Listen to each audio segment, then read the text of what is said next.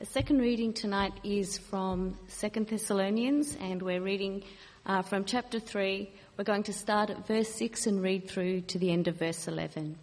It's on page 1242 in the Pew Bibles. In the name of the Lord Jesus Christ, we command you, brothers, to keep away from every brother who is idle and does not live according to the teaching you received from us. For you yourselves know how you ought to follow our example. We were not idle when we were with you, nor did we eat anyone's food without paying for it. On the contrary, we worked night and day, labouring and toiling, so that we would not be a burden to any of you. We did this not because we do not have the right to such help, but in order to make ourselves a model for you to follow. For even when we were with you, we gave you this rule: if a man will not work, he shall not eat. We hear that some among you are idle. They are not busy. They are busy bodies. This is the word of the Lord. So what gets you up in the morning? Does your alarm go off? You groan, turn over, press snooze, and wish the day hadn't started? Just 5 more minutes. You have to get up and endure another week in the rat race. You wonder, what does it all mean? Or maybe you're one of those annoyingly optimistic people. As soon as the alarm goes off, you bounce out of the bed with a Superman cape, eager to get to work as fast as you can. In fact, the previous night you were disappointed you even had to leave. What gets you up in the morning? Do you love your work? Do you love going? Do you look forward to going to work? Should you love your work? How are we to view work? Well, that's what we're looking at tonight. We're considering the ethics of work. How should we view it? How should we do it? So how should we view work? Mark Twain once said that work is a necessary evil to be avoided. You might know people who believe this or even act like it. But this isn't the Bible's view of work.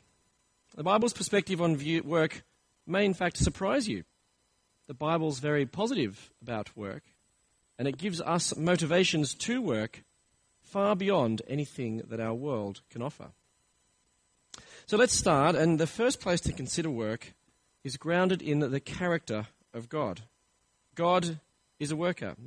In Genesis chapter 2, which is found near the front of the Bible, Genesis chapter 2, verses 1 to 3 says this: Thus the heavens and the earth were completed in their vast array. By the seventh day, God had finished the work he had been doing. So on the seventh day, he rested from all his work. And God blessed the seventh day and made it holy, because on it he rested from all the work of creating that he had done. God made the world by working. He sustains the world. He upholds it. He works all the time. Work is not a necessary evil, because even God works. From God's character, we learn that work is good. And then further on in Genesis chapter 2, in Genesis 2:15, we see that humans were created to work the created order. 2:15 says, The Lord God took the man and put him in the Garden of Eden to work it and take care of it. God made people with a unique role. We are created to work. We aren't made to sleep 20 hours a day like lions. In fact, no other creature was created or made to work. God made work a part of the structure, the pattern of his creation. Consider Psalm 104. You don't have to look it up straight away, but you can look it up if you like. This is a creation psalm speaking about God's wisdom in creating the world. It details his creation order, where everything has its proper order and place. The earth, the sky, the sea, the day, the night, everything is ordered and structured. And in Psalm 104, verse 23, in this order and structure and pattern of the world, it says, Then man goes out to his work, to his labor until evening. We are created to work God's creation. It's part of God's structure of the world. After I left high school, I went to university, and one of my good friends at school decided to take some time off. I mean, after all, he'd been at school 13 years and he needed a break and had to have a rest. So that's what he did. He took a break and he rested. And how did he fill in his time? He played computer games. Man, I was jealous. I mean, I went to university, here I was attending lectures, tutorials, studying, working, getting stressed, and my friend was getting a high score on Doom. Now, if you don't know what Doom was, then you can have a look on Google it later or something, but Doom was the big game at the time. He played computer games all the time, and man, I was jealous. 6 months later, when I was on mid-year uni holidays, I saw my friend again. He was bored out of his brains. He was sick and tired of playing computer games. Recreation is good, but we're created to work. This is what makes unemployment so hard. It's the way God has made the world. So this leads to my next point, that through work, we maintain and build a caring society. For those of you who are working here, and studying is a form of work as well, how would you answer the question, what is my work for? What is the purpose of my work? You might, or you might not, remember the film Pretty Woman with Richard Gere and Julia Roberts. Richard Gere's character, Edward Lewis, was a rich, ruthless businessman who bought businesses and sold them off piece by piece. He makes a statement in the movie which gets to the very heart of work. He says to his colleague, exasperated, "We don't make anything, Phil. We don't make anything." And Phil's response was, "We make money, Edward." Is this how we view our work? As a selfish, greedy quest for money without any benefit to the wider society? The Jesus-shaped community helps us see that our work is an expression of our love for our neighbour. Our work directly affects the order and harmony of the wider community. Our work is to maintain and build society. Everyone's work affects and benefits everyone else. Consider the iPhone, perhaps. It's someone's work in developing, manufacturing, and marketing this product enables us to make calls, check emails, update Facebook, play Plants vs. Zombies, and share photos of our dinner. A crucial purpose of our work is to care for others. I stumbled across an article from the New York Times this week. The author, Tony Schwartz, compared time spending with managers of two large global companies. One encounter he described as a pure downer, dull, rote, and devoid of any positive energy. Yet an 8-hour meeting with a group of Google executives was inspiring. Why the difference? He writes this, he says, "The Googlers feel they're contributing to something meaningful and larger than themselves, and the other executives evinced no passion whatsoever for their work." Purpose. Having a sense of purpose is the difference. But listen to how Tony Schwartz described this purpose, and it's very interesting. He says this, "The most reliable source of purpose, I'm convinced, is being of service to others, giving more than you take, which turns out not to just make most of us feel good, but also good about ourselves. In short, it's a powerful source of energy. If you're a teacher, a social worker, or a nurse, your work is intrinsically of service to others. But there are many ways of being of service. Over the years, I've been inspired by parking lot attendants, shoe shiners, elevator operators, TSA agents, whatever they are, and a smiling, upbeat clerk working in a department of motor vehicles.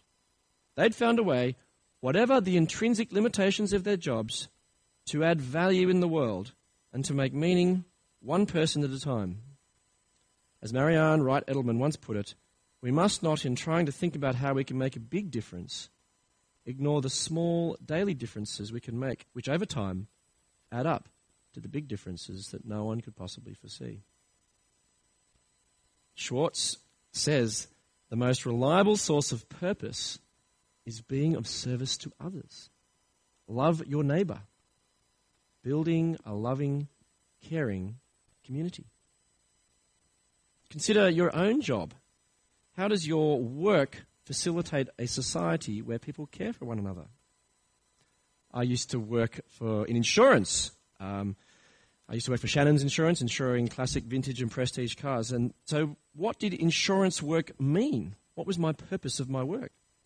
Some might think it's overcharging and under-delivering, but at its heart, my work helped provide peace of mind for people who love their cars. I helped people avoid unnecessary financial distress or difficulty in the event of a theft or an accident. It's a way of caring, loving my neighbour. And thinking about work this way helps us actually to evaluate our work as well. It helps shape an ethic of work. Is work good? Work is good if it contributes to a community of care. So this means working for a casino, perhaps, is probably not good work. Certainly casinos offer recreation, but they also take away from the poor to give to the rich. It doesn't build a community of care. Work is good, and we're created to work God's creation and to contribute to the care of our community. And this view of work is reinforced by the commands that we've found concerning work we find through the Scriptures. And the clearest passage of this is the one that we had read to us just now in 2 Thessalonians 3, 6 to 11. Paul commands two important reasons why we should work. First is to avoid idleness. See there in particular in verse 6 where he says, if you've got it open there, 2 Thessalonians 3, verse 6, keep away from every brother who is idle. Idleness is not appropriate in a loving community. And Paul wants to distance the Thessalonians to distance themselves from idle busybodies. When someone's idle, they get up to mischief. They have time on their hands. They talk about people behind their backs. I'm not sure if you've ever seen the old BBC TV show Keeping Up Appearances. It's like Hyacinth Bouquet, always sticking your nose into other people's businesses. A loving people won't work well when there are other people speaking behind others' backs. What should they do? Work and occupy their time profitably. Neither will a community work well when people are being parasitic.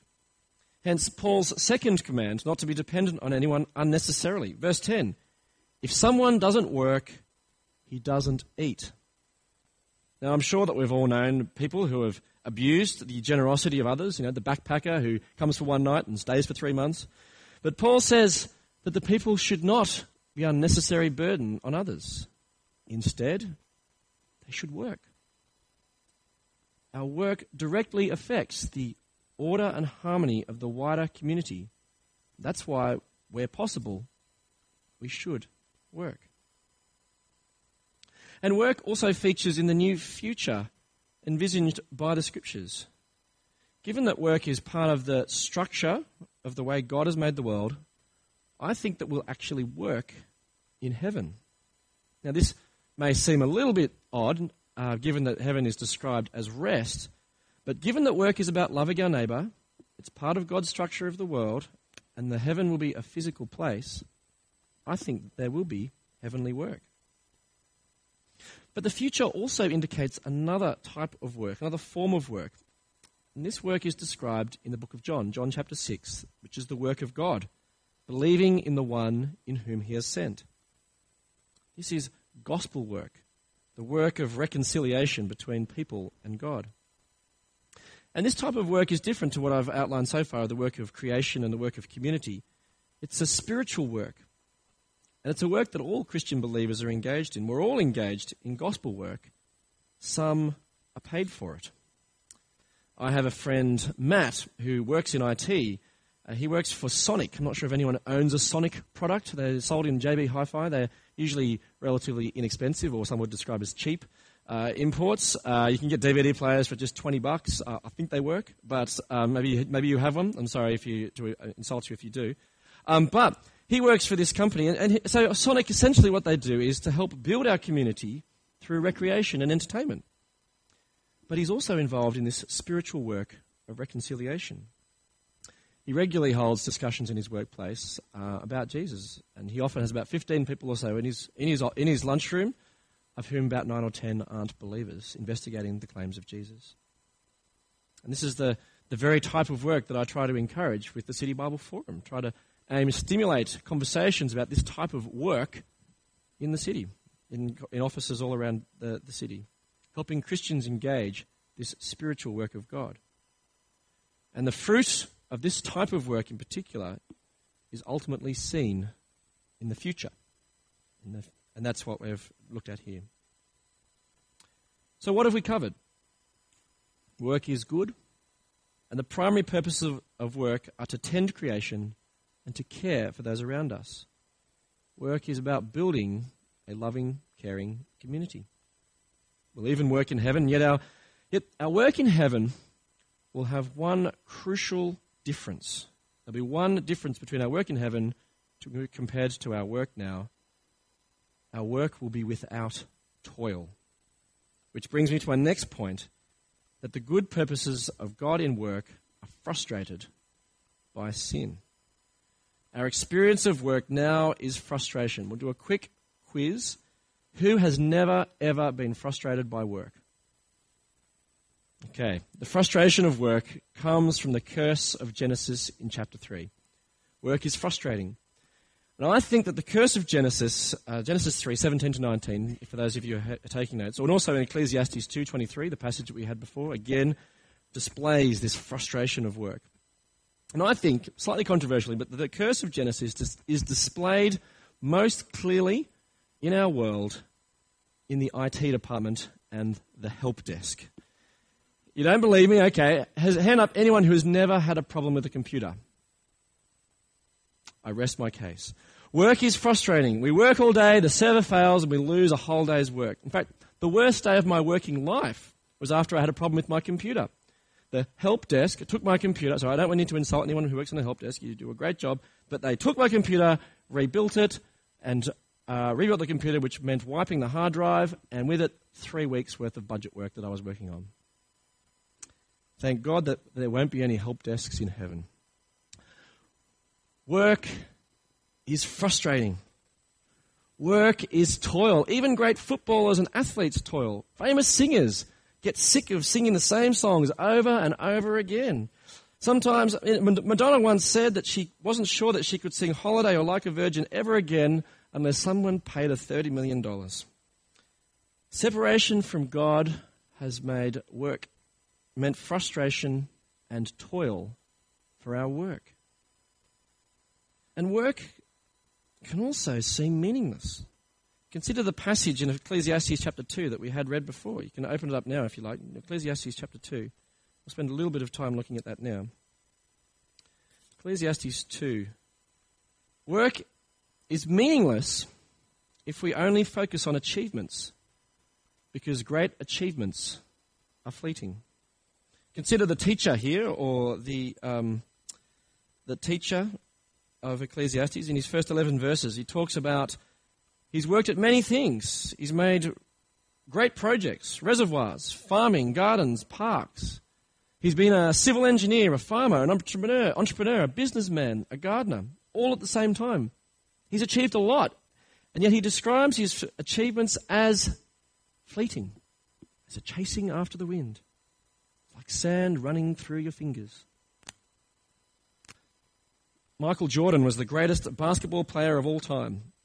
And Jordan's legacy on the basketball court is unmatched. With 6 NBA titles, 5 MVPs, 10 scoring titles, 14 All-Star appearances, he was the greatest. And he finished playing about 10 years ago. Jordan's achievements are amazing. Yet now he's struggling to adjust as the world moves on without him. His life was focused on achieving. And now he's stopped achieving. What is there? There's a story about returning Roman generals who rode in victory parades through the streets of the capital. And a slave stood behind them whispering, "All glory is fleeting. All glory is fleeting." This is what Michael Jordan is experiencing. His great achievements are all now in the past. The pinnacle of his career was walking off that basketball court that very last time. After he strayed off the court, the next season began without him. And then the next. And now there are other players achieving great things. His fame is fading, and I bet there's some of us out there who've probably never even heard of Michael Jordan. A household name 20 years ago is becoming a record etched onto the Hall of Fame trophy. Great achievements are fleeting. Achievements are satisfying and can be enjoyable, but this isn't the primary focus of our work. If we do consider this to be the primary focus of our work, then we'll find it ultimately empty and meaningless, as Michael Jordan is experiencing. And this is exactly true of three other key motivations commonly given to work: reputation, consumption, and fulfillment. The teacher of Ecclesiastes shows that these, like achievements, are fleeting and ultimately meaningless. Look there in verse 9. He made a reputation. I became greater by far than anyone in Jerusalem before me. He consumed. Look there in verse 10. I denied myself nothing my eyes desired. I refused my heart no pleasure. He was fulfilled. Verse 10 again. My heart took delight in all my work. Sounds like the ideal job, doesn't it? Fulfilling work which enables me to do whatever I like and everyone respects me. Yet having all this, look how he concludes there in verse 11. Everything was meaningless, chasing after the wind. Achievements, reputations, fulfillment and consumption are all fleeting. Here today, gone tomorrow, like sand running through our fingers. This isn't what work is for. The experience of Michael Jordan and Madonna illustrate this. Work can be meaningless and frustrating, and any account of Christian ethics at work must consider the inherent frustrations in it.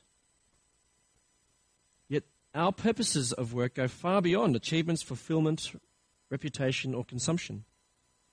As I said before, work is good, and we are created to work God's creation and to contribute to the care of our community. So how will this affect me in my workplace tomorrow morning? When we enter our workplaces tomorrow, the most crucial question that we must answer is, who am I? Who are you? Our identity is so often tied up in our work. When you go to a party or a function and you meet someone new, what's generally the first question that you ask? So what do you do? We are defined by what we do. But work can't define us. Our identity, our status, our self-esteem and significance can't be tied up with our work. Our identity is found as a child of God. Consider Colossians chapter 3. Colossians chapter 3. I'll spend a little bit of time on that now if you want to flip there. Colossians chapter 3, verses 3, it says, our identity, we are united with Christ. So then we have been raised with Christ. Our identity is captured in Christ. No longer ourselves, our performance, our achievements, but in Christ. In verse 3 it says, for you died and your life is now hidden with Christ in God. When Christ, who is your life, appears, then you will appear with him in glory. Our identity, meaning, value, and significance is found in Christ. Work in the world defines who you are. Michael Jordan claimed that his self-esteem has always been, as he says, tied directly to the game. Without it, he felt adrift. Who am I?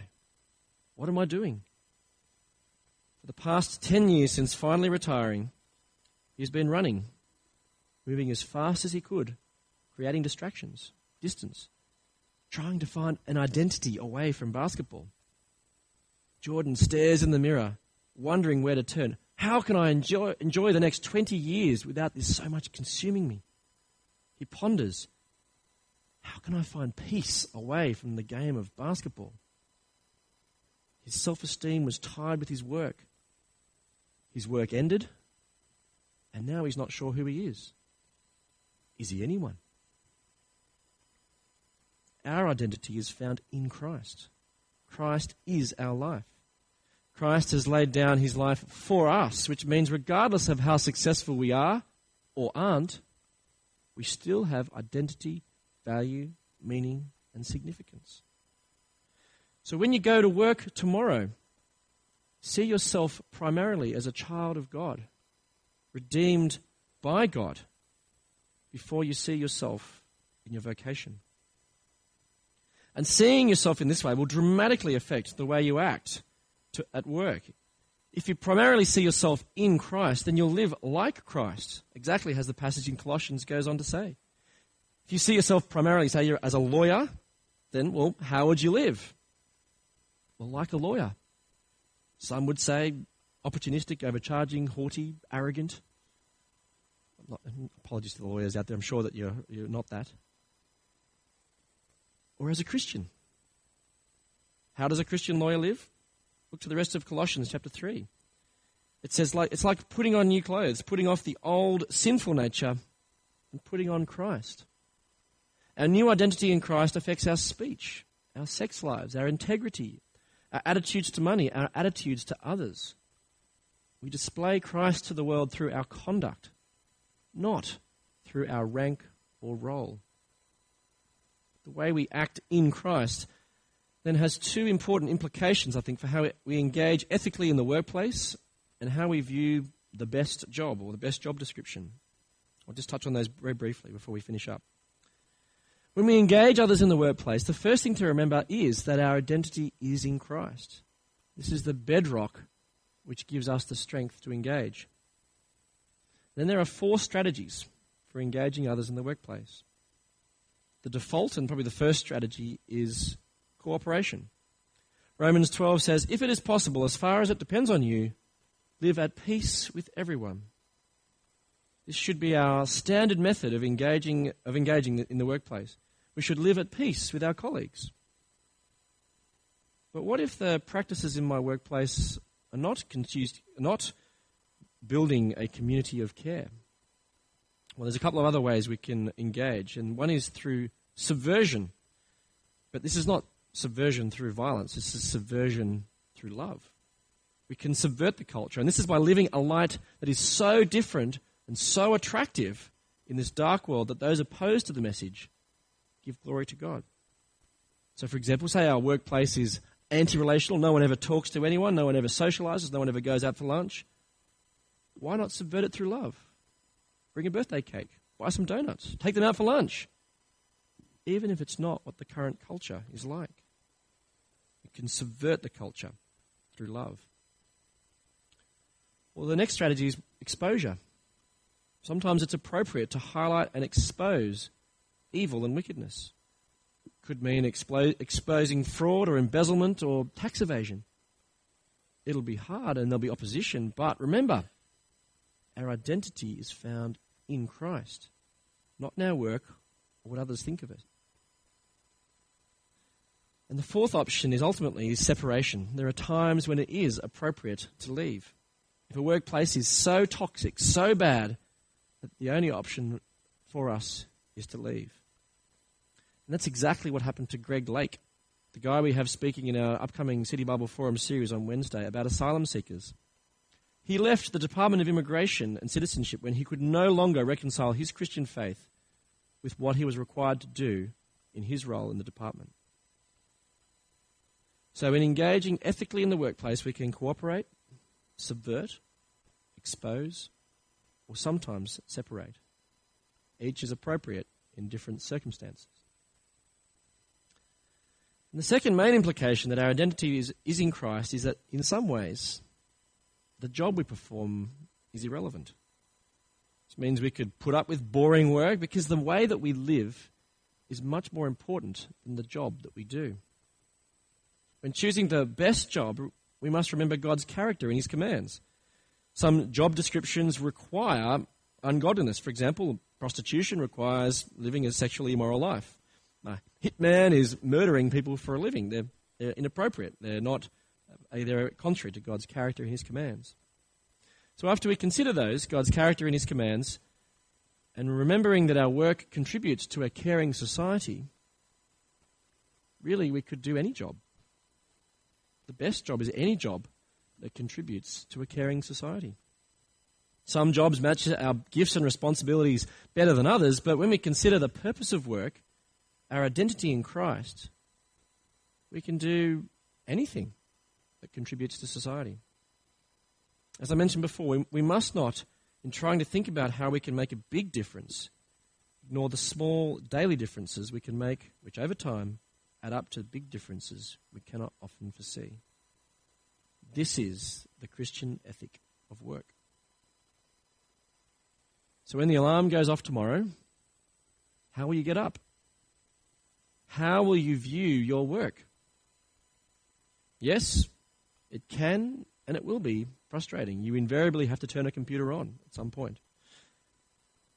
But if through your work you're seeking achievement, fulfillment, or respect, you're chasing the wind. But if you recognize yourself adding to and contributing to a society which cares for one another, you might find your job a bit more meaningful. Work is good. It's part of God's good structure of this world.